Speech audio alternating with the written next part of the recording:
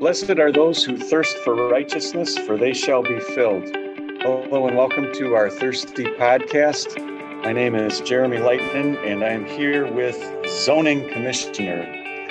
Our guest today is Wayne Olhorn, and we are glad to have you here, Pastor Olhorn. Yeah, it's a pleasure to be here. Thanks for inviting me. Yeah, that's a tell good us thing. A little bit. I was just going to say, Wayne, usually we just call guys by their first name. So you got Pastor Olhorn. Well, mission counselors always aren't considered real pastors, so that's even more of a compliment. So, yeah, I know Jeremy was going to ask you this. Tell us, well, before you get into your current ministry, what kind of ministries did you have in the past when you were a real pastor? Yeah. Well, I was blessed to be able to serve all over this great United States. I started out in a dual parish in North Dakota, right out of the seminary. Then I served out in Baltimore, Maryland, for 6 years out there. Then started making my way back across the country and was in Colorado Springs for 15 years. About 5 years in Carlsbad, California. That's north of San Diego. And it's just been the last two that have been a mission counselor for home missions. We're in North Dakota. Valley City and Jamestown. Those were the two congregations, two cities where I served. So, Wayne, as you've been a pastor, all those different places, from the East Coast to the West Coast and in between, what made it difficult in some of those areas? What did you find that the East Coast is more difficult than, say, North Carolina or North Dakota, versus California? What did you find out? Yeah, you're right. There's differences living in different parts of the country. In the people out east in Maryland and other places we travel, they're very forward, kind of in your face, but you always knew where you stood with them too. North Dakota had some of that Midwestern nice politeness, but you didn't always know where you stood with the people there. West Coast, we weren't really near all that, Los Angeles stuff, but in fact, San Diego County was pretty conservative. We were very close to Camp Pendleton. A lot of Marines, retired Marines, Navy in the area. So you find differences in people, but when it comes to ministry and gospel ministry, there's a lot of similarities, especially when it comes to sin, and then of course God's grace. So what other extra synod duties did you have while you were a pastor? Yeah, little of this, little of that. But it was in Colorado that I started really doing a lot of the home mission stuff. I was a mission pastor of what we'd call a restart in Colorado Springs. And I suppose about 5 or 6 years into that, I got assigned to be a part of the district mission board. And then I was a chairman for about 9 years in Colorado. When I took the call to California, kind of gave up a lot of that home missions things, or so I thought, because 6 weeks later, I got asked to serve as the chairman of the board for home missions. And so I was that for those kind of 5 years until I took the mission counselor call. So yeah, over the last 20 plus years, I've been involved in one way or another, whether, a part-time or full-time basis with home missions. Once you got to Colorado there, I wonder what in the world would ever make you want to leave the paradise that is the Nebraska district. Right. Well, I could ask you that same question. Yeah, you could. Yeah, well, and most recently we moved back, so I at least reside in the boundaries of the Nebraska district because we're back in Colorado, where we reside now. So, Wayne, why don't you explain what the work of a BHM chairman is? Because we've kind of talked in the past episodes about the work of a mission board and mission board chairman. We had our Southeast Wisconsin District Mission Board men on. I've talked a lot about my role as a chairman, but what does the BHM chairman do? Yeah, it's not as fun a job as you have, Michael, because you get to visit missions and visit with pastors and talk with the guys. The BHM chairman, you're kind of that's kind of administration of all of home missions, and so you're overseeing all 14, I guess, of the district mission boards that we have. You work closely with the administrator and the director of mission operations, and we would have every week hour and a half teleconferences, and you get a lot of emails, and then the meetings and the travel that you do is all back to Milwaukee or Waukesha, and meetings there. You're also on the Synodical Council, so you're a voting member as one of the board chairman of one of the areas of ministry. And then you are on the Joint Mission Commission and Committee, where home and world missions kind of collide, and you have outreach being done in the U.S. that has ties to a foreign country or a world mission. I don't know if I mentioned this to you, Michael, but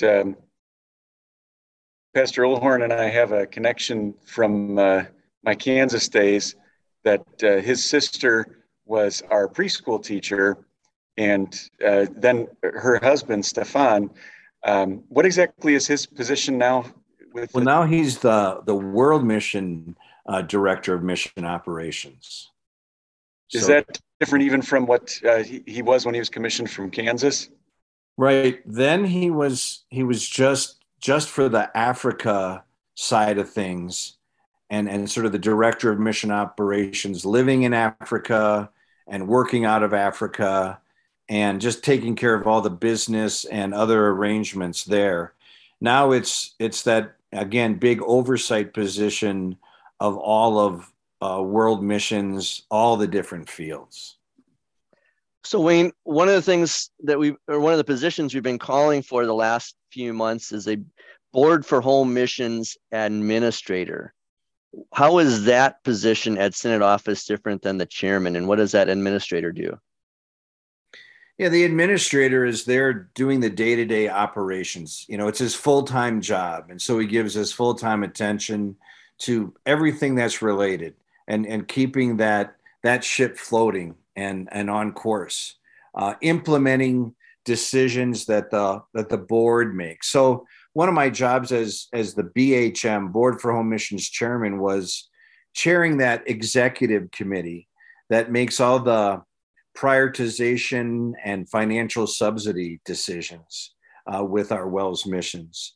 And so once you make those decisions, like in the spring of the year, and you authorize 6 or 8 new mission starts or enhancements, and you approve all the subsidy agreements with all the existing missions, then somebody's got to administrate all that and make sure it's all happening. And that's what, the administrator who works out of the WELS office, the CMM, that the Center of Mission and Ministry, that's what that administrator does. The chairman, pops in, he's got his own church, he's a shepherd of his own flock, but then spends a part of his week and time collaborating with the administrator and helping him, I guess. So could I make a comparison and see if that's fair to say that is your job kind of like what Congress is to the government, that you got your hand, you got to make decisions about the purse strings where the money is spent, but then it's kind of like the executive branch rolled in, that you also got to be the president and make sure it gets administered, like execute the plan as well as decide where to spend the money. Is that? Yeah, that's a pretty good comparison, right? Because then those those local senators and congressmen head back, and do their local, work, but, come together, and somebody's got to chair that and make the thumbs up, thumbs down on spending.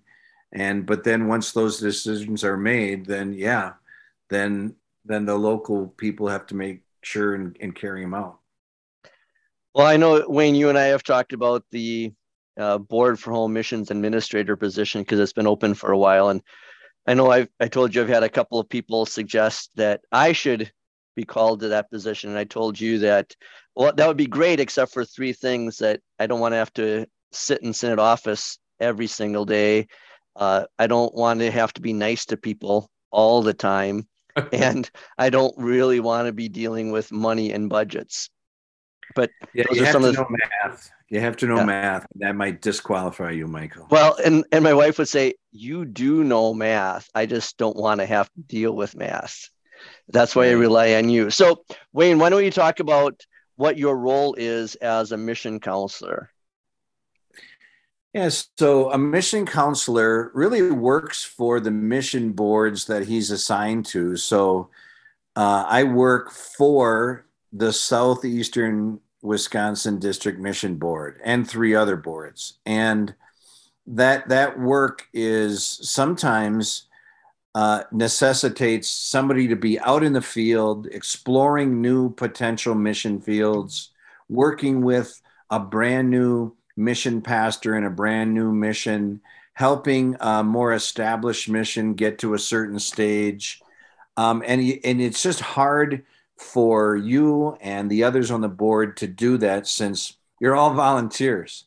And you have pastors and teachers that have calls, and men on the board that have jobs. And so a mission counselor is usually somebody that has experience in all those things. So I guess I could be thankful, right, that the Lord had me serve all across the nation, and in various roles in home missions. I've got that experience that I can help a local group or individual or pastor or congregation have their idea about starting a home mission, see that through the whole process. So with that, what is a mission, whether it's in our district or another district, that you're excited about starting soon? Well, should I talk about Cedar Lake? Sure. You can start. You can talk about Cedar Lake, because we've got, I'm going to be giving a presentation at Water of Life on Sunday, and then at Pastors Conference next Tuesday, and then for a mission festival on the 110, that we want to be starting 100 new starts, new mission congregations over the next 10 years. So that comes to about 10 new congregations each year. And I'm prepared for the brothers, my pastors, that are going to challenge, well, how can we do that? We don't have enough pastors. And yet to understand that we're already starting like 6 to 7 new congregations every year. So this is only be 3 more. And then we want to do about 75 enhancements. And that'll be about 3 or 4 more each year than we're doing right now. But yeah, if you want to talk about Cedar Lake or Whitestown, those are in our district. Yeah, so Cedar Lake is a good example of something that I can get excited about. It's right over the border of Illinois. A lot of people are relocating there and moving there, and there's not a lot of churches.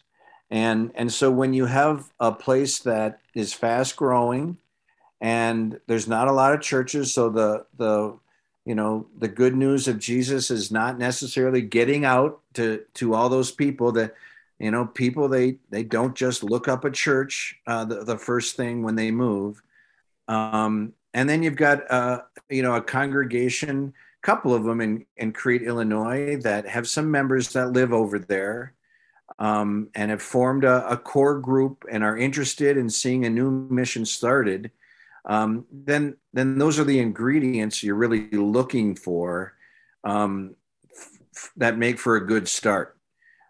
People, a lack of faithfulness to gospel ministry and message being proclaimed, and a core group of people that see it as a good idea and want to be a part of it.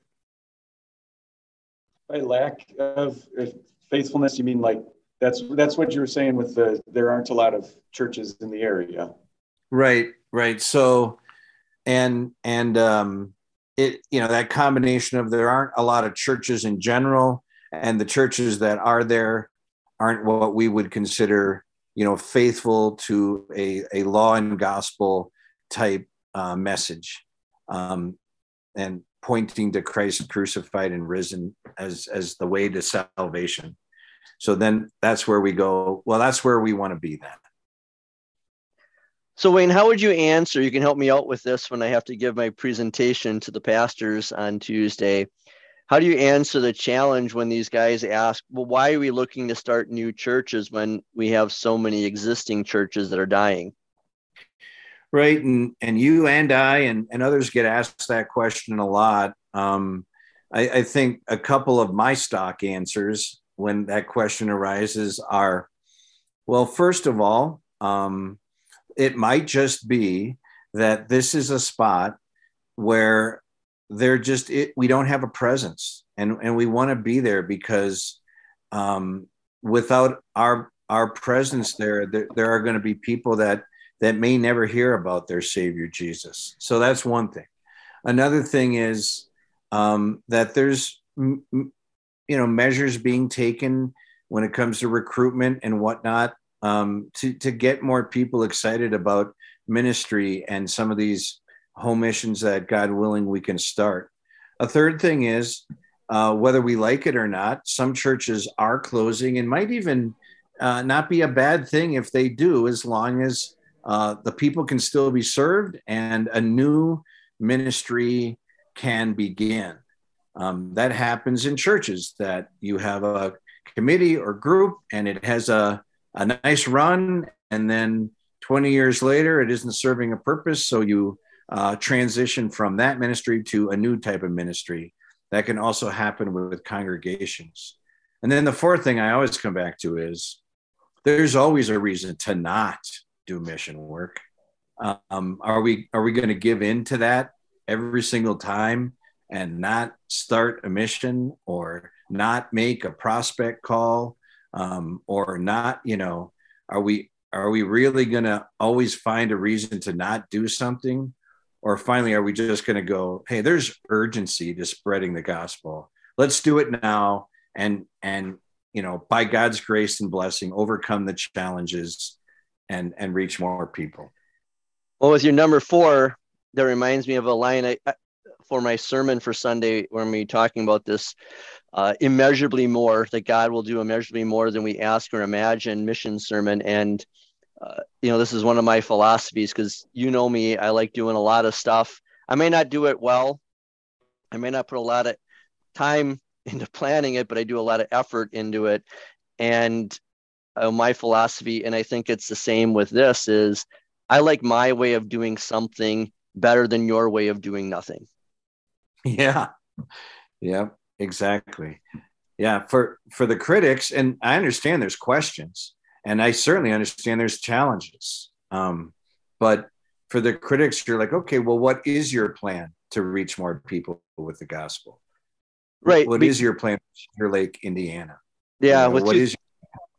Two things I'm thinking of with that is, one is, you might have 30 people in a church, and those 30 people, they're just being fed, and they're using a pastor to do that because they have a large endowment. Their congregation is wealthy enough to be able to pay a pastor, but that's all they do is just come and be fed.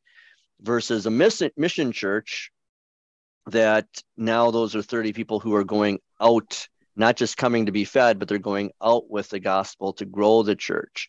And so, I heard a statistic at our mission board meeting last Friday I had never heard before, that the life of churches in America historically have been about 50 years. Yeah. So there are a lot of churches that hang on a lot longer than that, and maybe they don't need to be. And we just have to be frank and realistic about it. Yeah, if you're hanging on because there's plenty of opportunity and good ministries going on, and it's 50 plus years or 150 years, then good. Keep keep doing it. If you're hanging on for the sake of nostalgia, or you think your great grandfather that started the church wouldn't be happy, I don't know. That's such a good reason. And one of the things I'm going to talk to the pastors about, because I'm sure they're going to ask these kind of questions about, where are we going to get the pastors from for this? Where are we going to get the money for this initiative? And just remind them that in their home congregations, if their voters approve something that they're not really on board with as a pastor, yet they go along with it because they need to, because they're part of the body of Christ. Christ is the head. The body of Christ moves along with the head. And so now we're just looking at a larger body than a local congregation. We're looking at the synod. And as a synod, we have said, this is what we want to do. And so we can't have the naysayers. We can have the questioners. That's, like you said, we can have people who are wondering about how to do this, but we have to all be on board as a body of Christ. You can't have that one foot that's dragging behind and slowing everything down. If we said as a body of Christ, this is what we're doing, let's get on board and do it. And I think Mark Gabb, who is our BHM chairman, he's stated it very well, is, hey, if we shoot for 100, but we only get 75 new starts going in 10 years, that's 75 new starts. Yep, exactly. You got anything else, Jeremy, you want to ask Wayne on this? No, but I think you pretty well covered it. Okay. You want to get into the gospel lesson then, Jeremy? Yeah. Luke 18. Jesus told them a parable about the need to always pray and not lose heart. There was a judge in a certain town who did not fear God and did not care about people.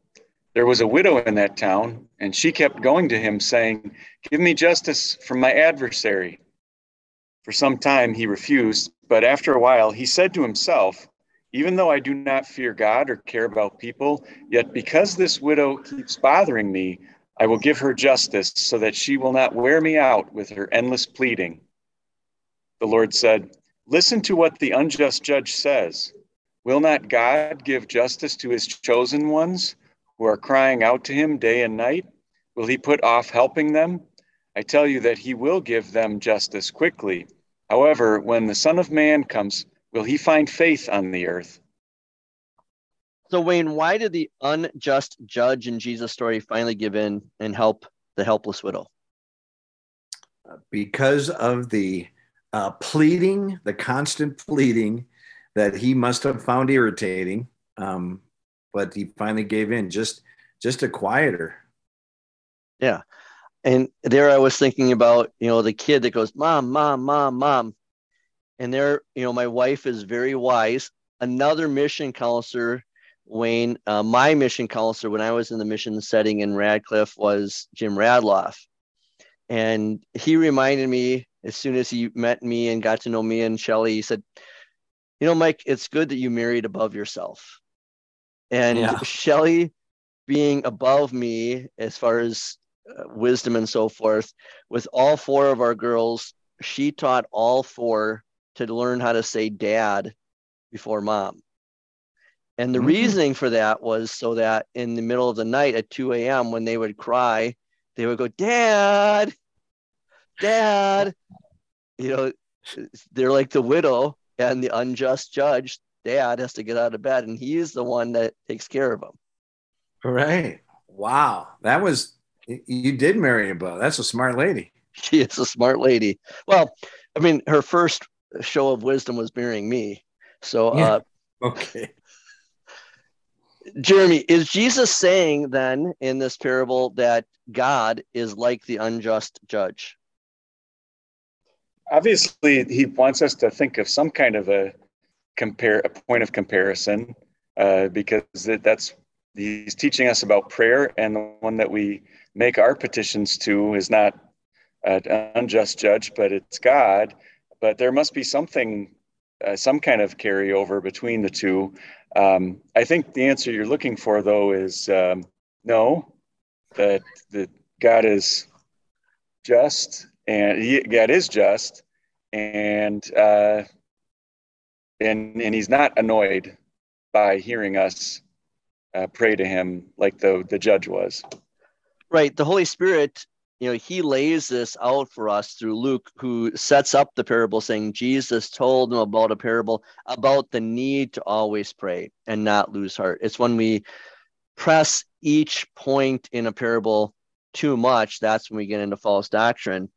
What Jesus is teaching us is to be persistent in prayer, like Abraham praying for Sodom, like Jacob wrestling with God in the evening, which is our Old Testament lesson for this Sunday. It's being consistent in prayer, like Jesus, who goes off onto a mountain or to the Garden of Gethsemane or off by himself to pray, or like Paul, who in so many of his epistles says, I'm praying for you. That's the key of being persistent. So then, Wayne, what is Jesus teaching us about prayer through the parable of the unjust judge? Well, like you said, he's teaching us to come to him often, early and often, and trust with confidence that he hears us, and that if an unjust judge listens, how much more somebody who is full of mercy is going to listen to his people. And so he wants us to pray, live a life of prayer, pray unceasingly, and to have that confidence that this caring God that we have is listening and is able to help and hear our prayer and deliver for our good. And I think a point too is that he's teaching us about justice here. I talked to my 8th grade catechism students about this morning as we were studying the 10 plagues. And I asked the students, so is God being cruel here? Wiping out animals and crops and the firstborn and so forth. And they knew the right answer was no.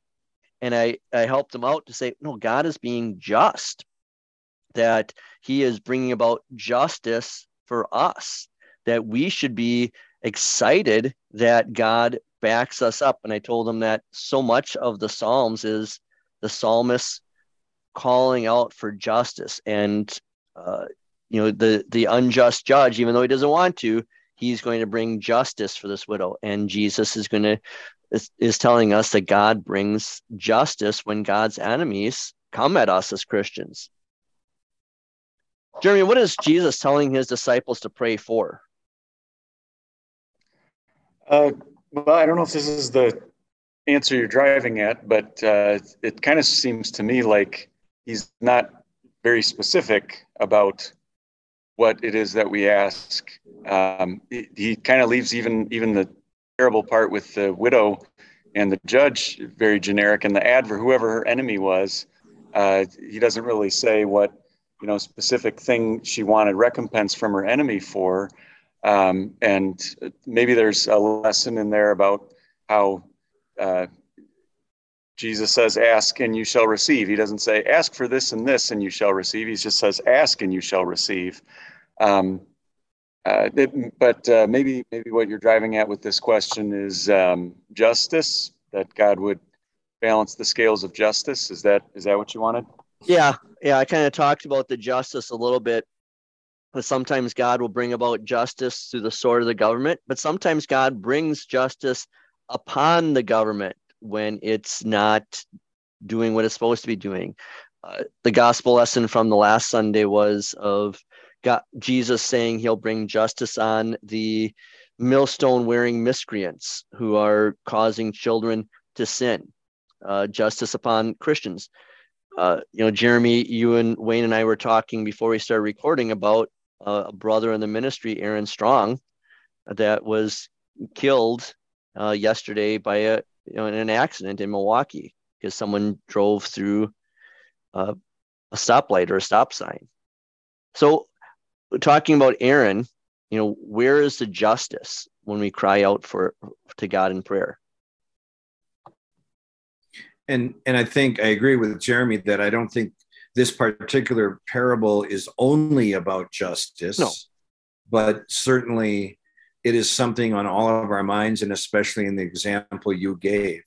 And so God wants us to come to him with our questions and our why lords. And this doesn't make any sense. And what about his wife and children and family members and friends? You know, how are they supposed to get along now? Lord, hear our prayers, our constant prayers, and give that family justice, and give them peace on earth, and peace and comfort in the knowledge of the resurrection. But we pray nonstop for people like that, or ourselves, or what's going on in our nation, or you name it. And we can ask God for justice, because that's on all of our minds. You want to add anything to that, Jeremy? No, yeah, I thought it was well said. I guess I was just thinking of how it's weird how the conversation becomes something after the fact, but we kind of want to make it about something before the fact. Like justice is, eventually balance the scales of the guy that ran the red light and plowed into an innocent person's car and killed them. We want that justice balanced, but there's also the little flesh in the back of our minds that says, but God, you could have intervened, you could have done something, and yet you didn't. So why didn't you? And that is, I think the point I'm trying to get at is that God wants to have a conversation with us, and even if it's kind of annoying, like this widow annoying the judge, even if it seems to us like it would be annoying him, he still says, I'm glad that you're talking to me. I'm just glad to have any kind of a chat with you. Sure. And the person we're talking about is Aaron Strong, who was a pastor at Grace in downtown Milwaukee, 40 years old. And, I think what you're talking about there, Jeremy, is, we're going to ask lots of questions that Aaron's wife and his kids, his brothers in the ministry, and so forth, are going to ask the question, why? And we can keep on asking why. And yet God took Aaron home to heaven. That was his plan. And there, I often tell a story about Carol, who was a member in my congregation in Kentucky, that she was in an awful car accident in Michigan. And in that car accident, her husband died. She lost like several inches because so many of her bones were broken and replaced with titanium. And then she ended up living down in Radcliffe with her son, John.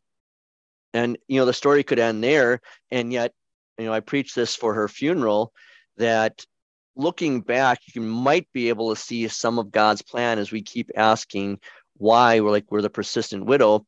And we might be able to see some of the reasons why is that because her husband died, she had to move to Radcliffe. But being in Radcliffe, she wanted to find a Lutheran church. The Missouri Synod Church, of which she belonged to, wasn't close enough. So she came to the Wells Church, my church, and then John had to bring her.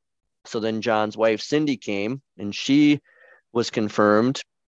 John became a member. He became her treasurer for life.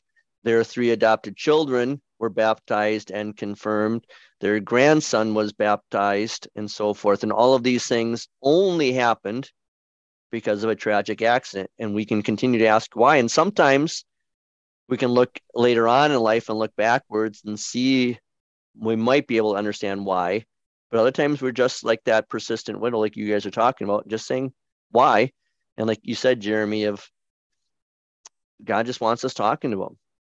And he may not always give us the answers.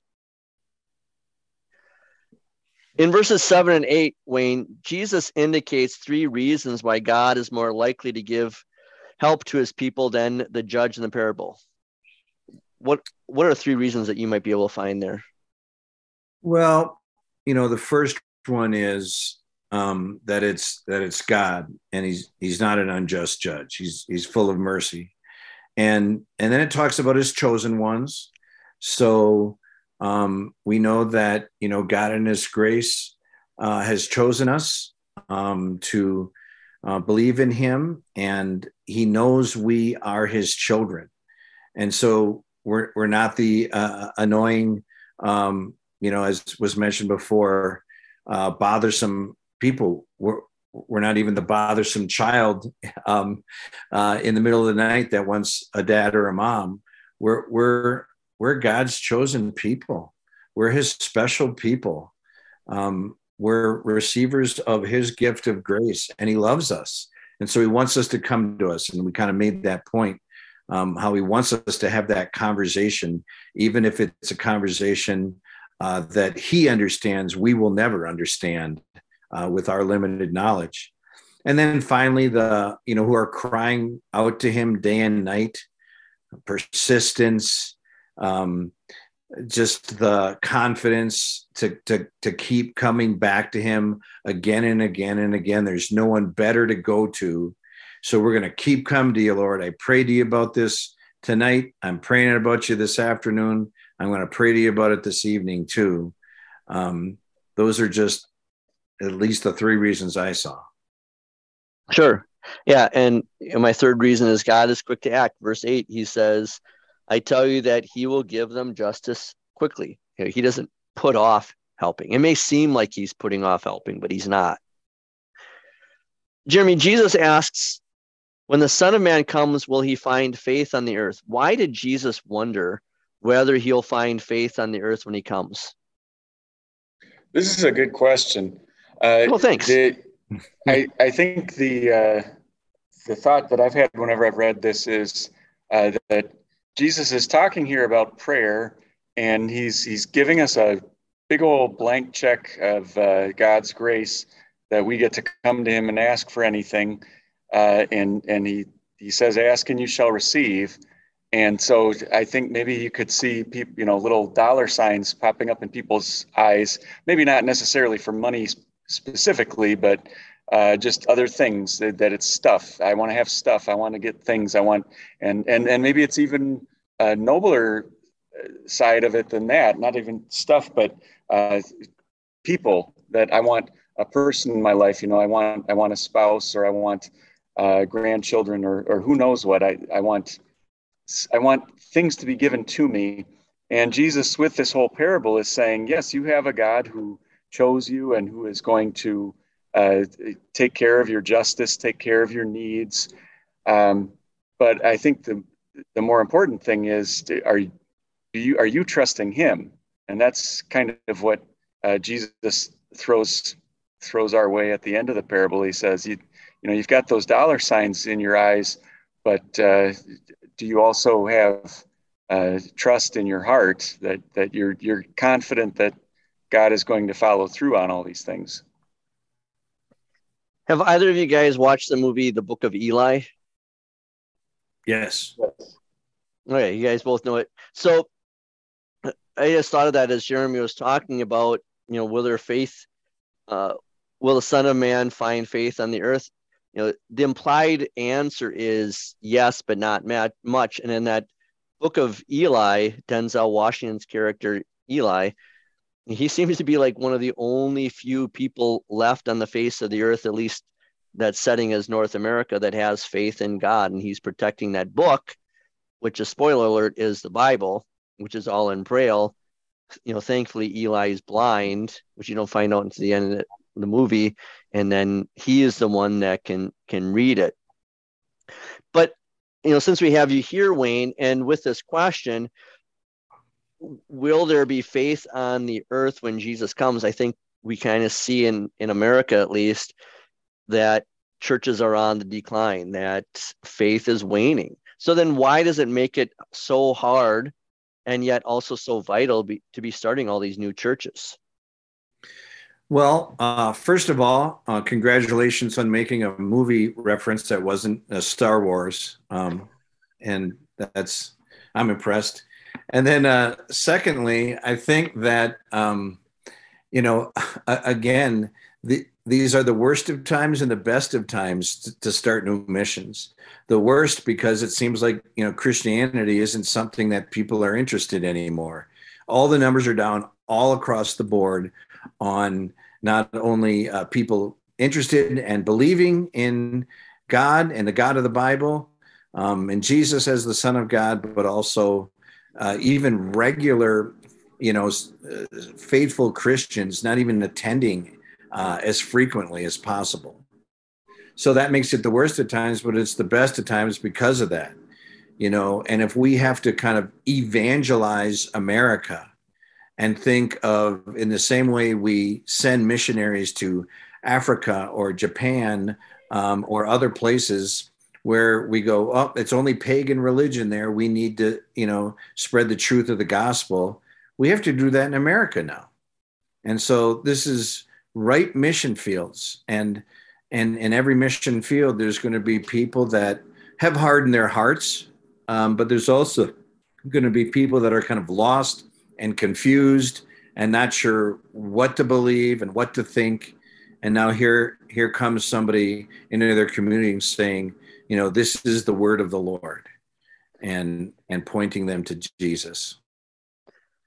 So let's apply that then to you in your setting then, Jeremy, is, I asked Wayne about starting new churches. Why is a school like Shoreland so important? Where do you see the need in a time when it seems like you're not finding a lot of faith on earth? Why is Shoreland such a beacon of light in the darkness? Because young people are so impressionable, as Jesus said, that he made a very big deal about not misleading little ones. And of course, with a high school setting, they're not quite so little. They're actually on the verge of adulthood, but still, they are impressionable, and they will, a lot of time, even though they may seem rebellious and snotty about it, actually they do listen to a lot of the things that you say, and that means I need to take it seriously when I say stuff, because there are kids out there that will take it as gospel truth, which it is, and that's why we need Christian education. Well, just before we started recording, I had gone on the Racine Library to renew some books I was reading, and the first thing I saw was this, and then I posted it on Facebook, and I said, this is why we put all the prayers and time and money and effort into Wisconsin Lutheran School and Shoreland Lutheran High School, is because of what the library is promoting today.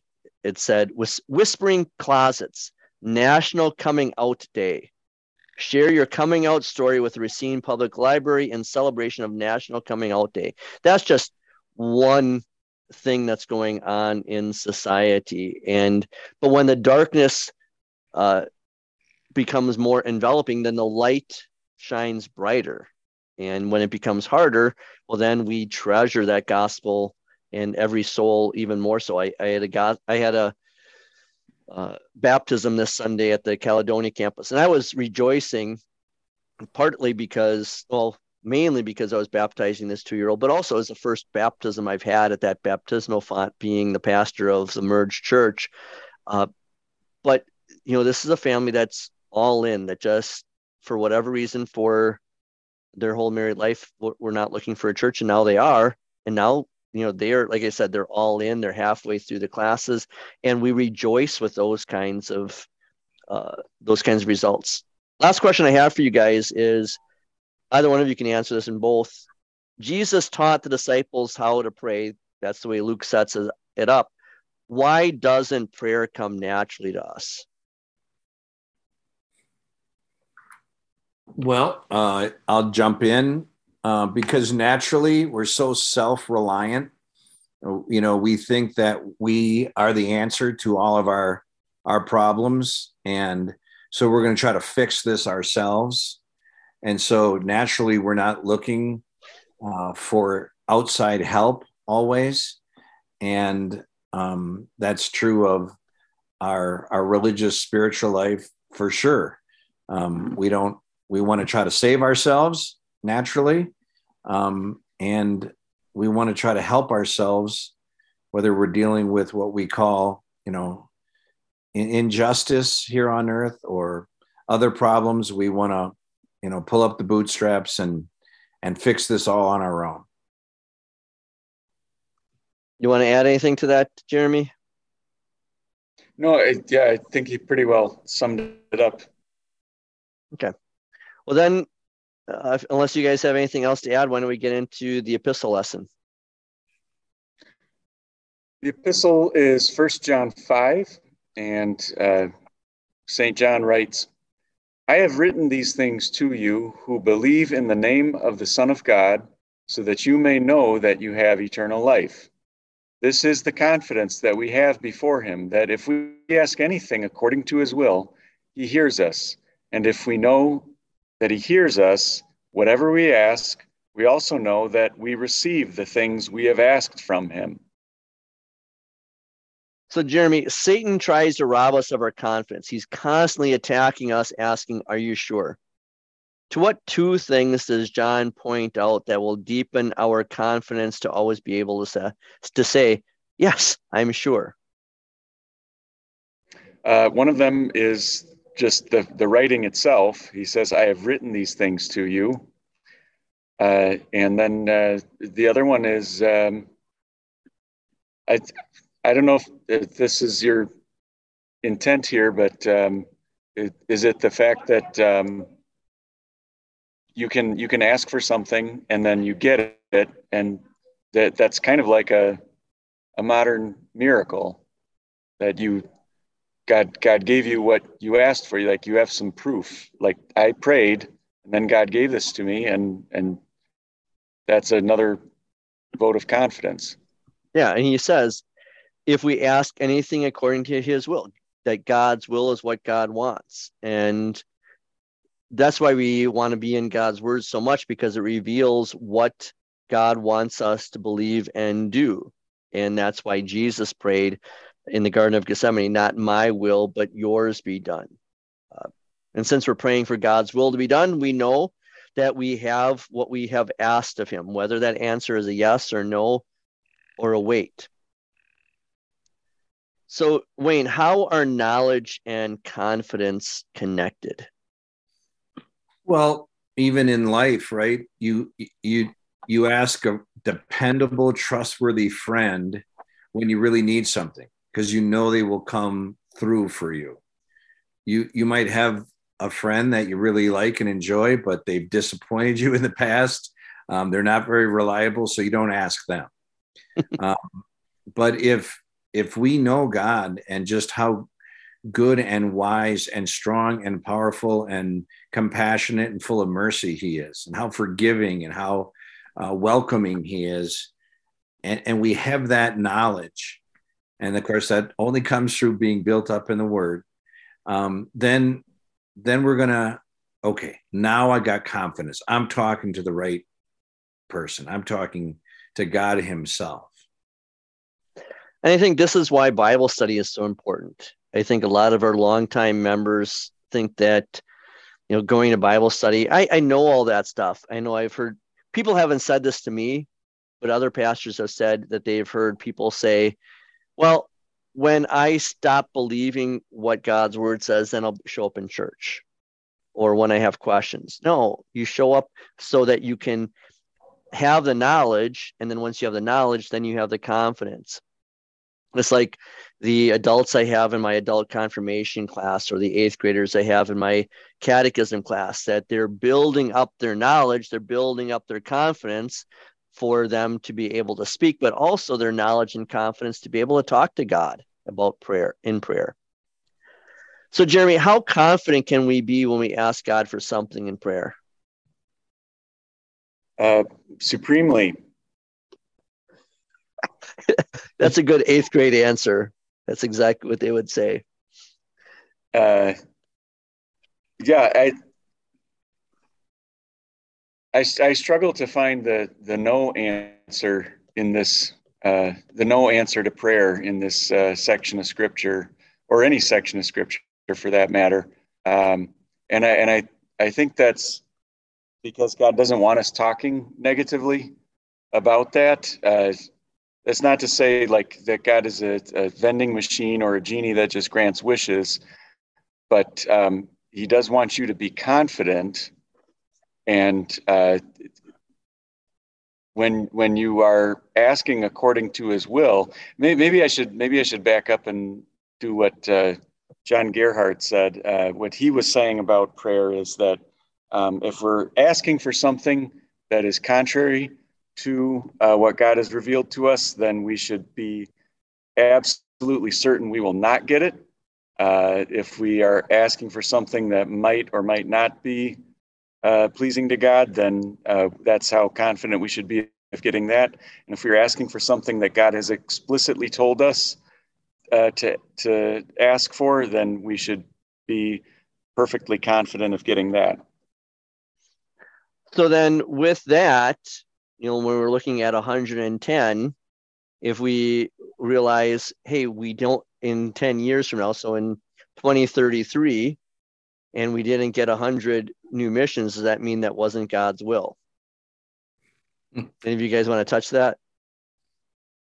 I think the important word in verse 14 is according to, and there's a difference between things being God's will and things being according to God's will. I want to say that again.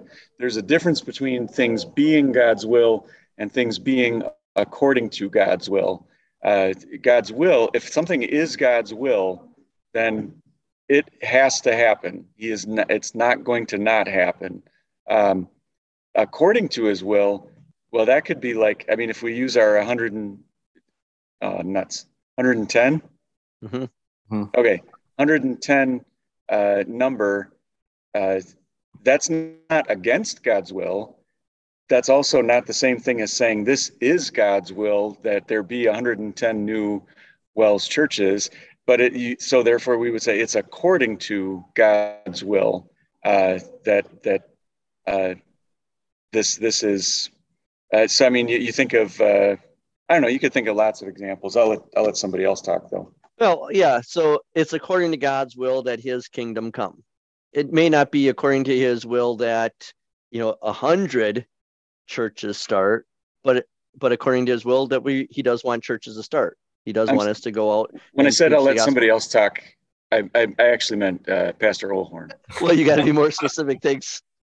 Yeah, it's tough being the third wheel on this podcast. You might not get your word in, but and hey, if we're talking boldness and confidence, what if we get 130 new mission starts in 10 years, right? Maybe that's what we should be talking about. But you're right. It's God's will that we spread His saving name, that His kingdom come to us and to others. We don't know what His will is. He has not revealed that to us about exactly how many missions He wants our tiny little church body to start. But we just go according to His will. We ask Him for certain things, and we have perfect confidence that He hears us, and whatever the answer is, it was the right answer. So I'll put you guys on the spot. This is a difficult one, is that, there are pastors and teachers that when they send in their letters saying they are going to be returning or accepting a call, sometimes they write in, well, it is God's will that I stay here, or it's God's will I'm accepting this call. So is that proper or improper use of God's will then? There was a good paper written by now President Gergel of Martin Luther College, then seminary professor Gergel, that really addressed that and kind of asked called workers to reconsider using phrases like that. Because really you're making a choice, a sanctified choice, one that you arrived at, a decision that you arrived at after a lot of prayer, a lot of good conversations with brothers and sisters in Christ, but ultimately you made a decision, and we don't know because it hasn't been revealed that this was God's exact will. It's when you're serving in your called position and you have those pangs of doubt whether you're really the right person for the job. That's when you fall on the promises of God that this is a divine call. You are where He wants you right now. But it probably says too much to say it's God's will that I stay here, or it's God's will that I leave here. You want to add to that, Jeremy? No, that was perfect. Yeah, because and that's just something that I've seen, because I've gotten lots of return letters to be the associate here at Water of Life, and some of those, they do have that language of, it's God's will that I stay and do this ministry here. And I agree with you guys that it may be according to God's will, but it could have been God's will that you come here too. It's God's will that God's kingdom has come, but we don't necessarily know that will unless it's revealed to us in Scripture. Now, if you really want that position filled, though, Michael, you can take that wording and say it's God's will that you accept this call, and see where they go with that. Yeah, I don't know if that's going to work either. Nothing else has worked either. Right. Is there anything else you guys want to bring up on the topic of prayer at all? I mean, we didn't touch on the Genesis text, but Jacob wrestling with God in prayer all evening.